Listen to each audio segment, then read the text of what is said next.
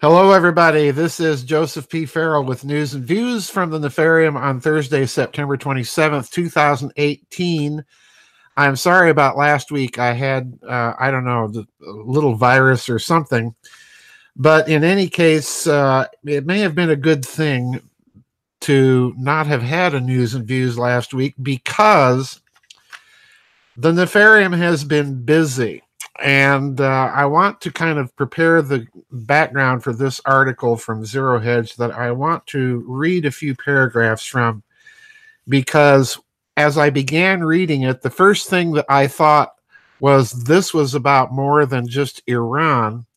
And then later, the Zero Hedge article actually said pretty much the same thing I was thinking. But the context here is my suspicion that for a number of years, going back before 9/11, I've had this suspicion. I've even blogged about it, talked about it from time to time, that the United States and the European Union, led by Germany, were in a kind of covert, quiet economic war against each other. In other words, there's been this kind of covert economic war between the United States and Germany over the emerging Silk Road, One Belt, One Road project of China and its implications.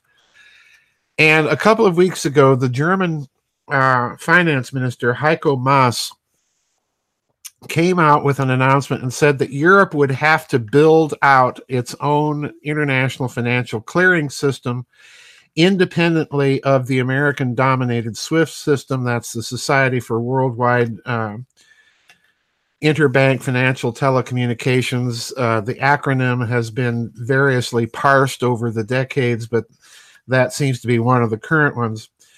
And there has been a new development, and folks, this one is pretty big.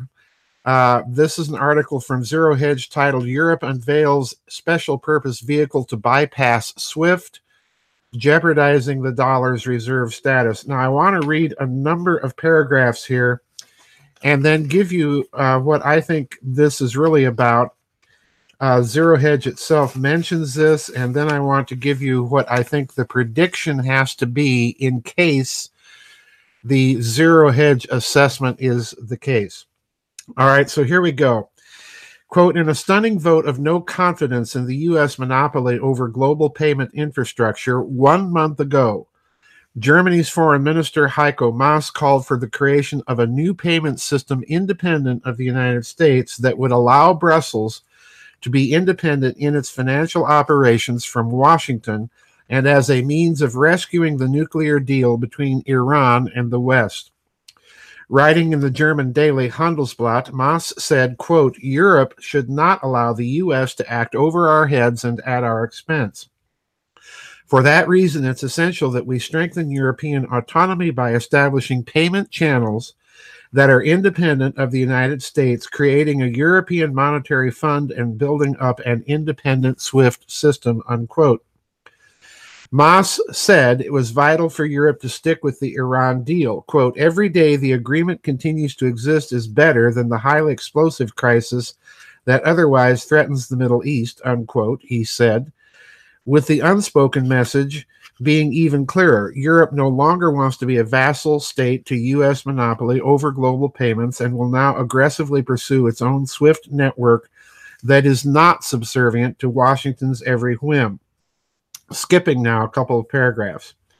However, despite the diplomatic consequences, Europe was intent on creating some loophole to the U.S. ability to weaponize the global currency of account at will, something observed most recently as part of Trump's latest sanctions on Iran, and as a result, late on Monday, the European Union said that it would establish a special payment channel to allow European and other companies to legally continue financial transactions with Iran while avoiding exposure to U.S. sanctions.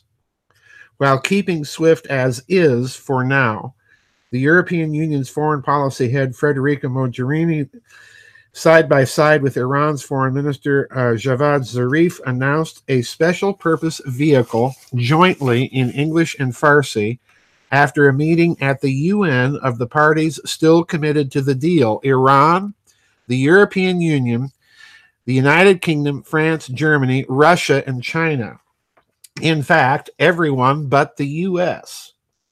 According to Mogherini, the plan to create the special payment or special purpose vehicle will, quote, mean that the EU member states will set up a legal entity to facilitate legitimate financial transactions with Iran, and this will allow European companies to continue trade with Iran despite Trump's opposition.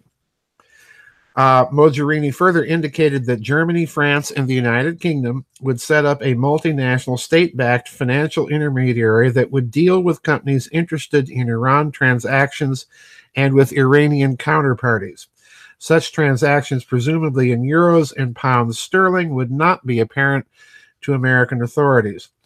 European companies dealing with the state-owned intermediary technically might not even be in violation of the U.S. sanctions as is currently written. Now, before I get to the rest of the Zero Hedge article, I want to point out what I think is really going on here.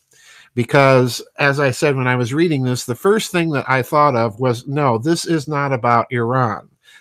Iran is kind of the cover story. I suspect what this is really about is the Russian sanctions, number one, which have hit Germany rather hard. And Germany and Russia and Germany and China are large trading partners. So this is really hurt. And that's what I think this is really about. Iran is just sort of the crisis of opportunity that they're using for the moment. This is really about building out a non-American controlled, independent, international system of global financial clearing. That's what it's about. And this is what Zero Hedge then went on to say, quote, in any case, creating a defensible banking architecture may well be the end goal for the Europeans, China, and Russia anyway. Because, as noted above, Iran is merely a convenient pretext. After all, the nuclear agreement is one of the few things that unite the EU, China, and Russia against the United States. As Bershidsky notes, working to undermine the dollar's global dominance isn't ultimately about Iran at all. In his recent State of the European Union speech, European Commission President Jean-Claude Juncker called for strengthening the euro's international role and moving away from traditional dollar invoicing in foreign trade. Russia and China have long sought the same thing, but it's only with Europe, home of the world's second biggest reserve currency, that they stand a chance of challenging American dominance. So in other words, what I've been saying all along is if you're going to put into place one belt, one road, if you're going to tie Eastern Asia and Europe together with an overland infrastructure network of communications, railways, shipping, and so on, then you're going to need a completely different system of international financial clearing. And that's what I think this is really all about. Now, this is not going to happen overnight. And here's the problem. If Zero Hedge is correct, if I'm correct, then you've got to look for or make a prediction based on that model. And what I suspect that we need to look for then is if they are successful, and I have no doubt the Europeans will be successful in building out this special purpose vehicle as a kind of proof of concept test for dealing with Iran, apart from any American influence in financial clearing. If they're successful in doing this, that will be sort of the, so to speak, the beta test for a much larger system, which they will roll out. Now, if that should prove to be the case, then I suspect you're going to have to watch countries like India jumping on to become a part of this special purpose vehicle that the Europeans are building out. And then ultimately, if they expand that, you're going to have to see Japan somehow or in some way involved in that whole structure. So big things happening, folks. These are huge geopolitical moves. They're not going to manifest themselves overnight. This is a long-term game that the European powers are playing, and particularly the Zero Hedge article mentions France, the United Kingdom, and Germany. What's very interesting here is that the United Kingdom would be mentioned in this article and mentioned in such a way that it is no longer a part of the European Union, but acting in concert with it, and hence the reference to pounds sterling. What that portends, folks, is something very significant. That portends the end of the so-called special relationship. That, I think, is the other big thing coming out of this. Lots going on, lots to watch in future months. Now, one final announcement, folks. My schedule has been in just absolute tatters and upheaval. This is beyond my ability to control at this point. And yes, it does have to deal with the virtual pipe organ. And the problem is they cannot set a date and keep it. So I have not yet put up the VidChat schedule for the month of October. It may be that schedule is not put up until mid-October. I am archiving all the questions. There is no VidChat tomorrow. I am archiving the questions that are coming in.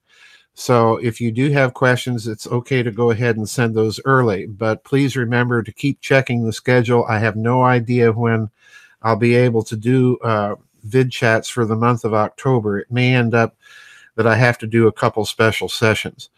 But in any case, that's what's going on there. So that's it for this week's news and views. Big developments, folks, going on in Europe, and we'll see you on the flip side. Bye-bye, and God bless.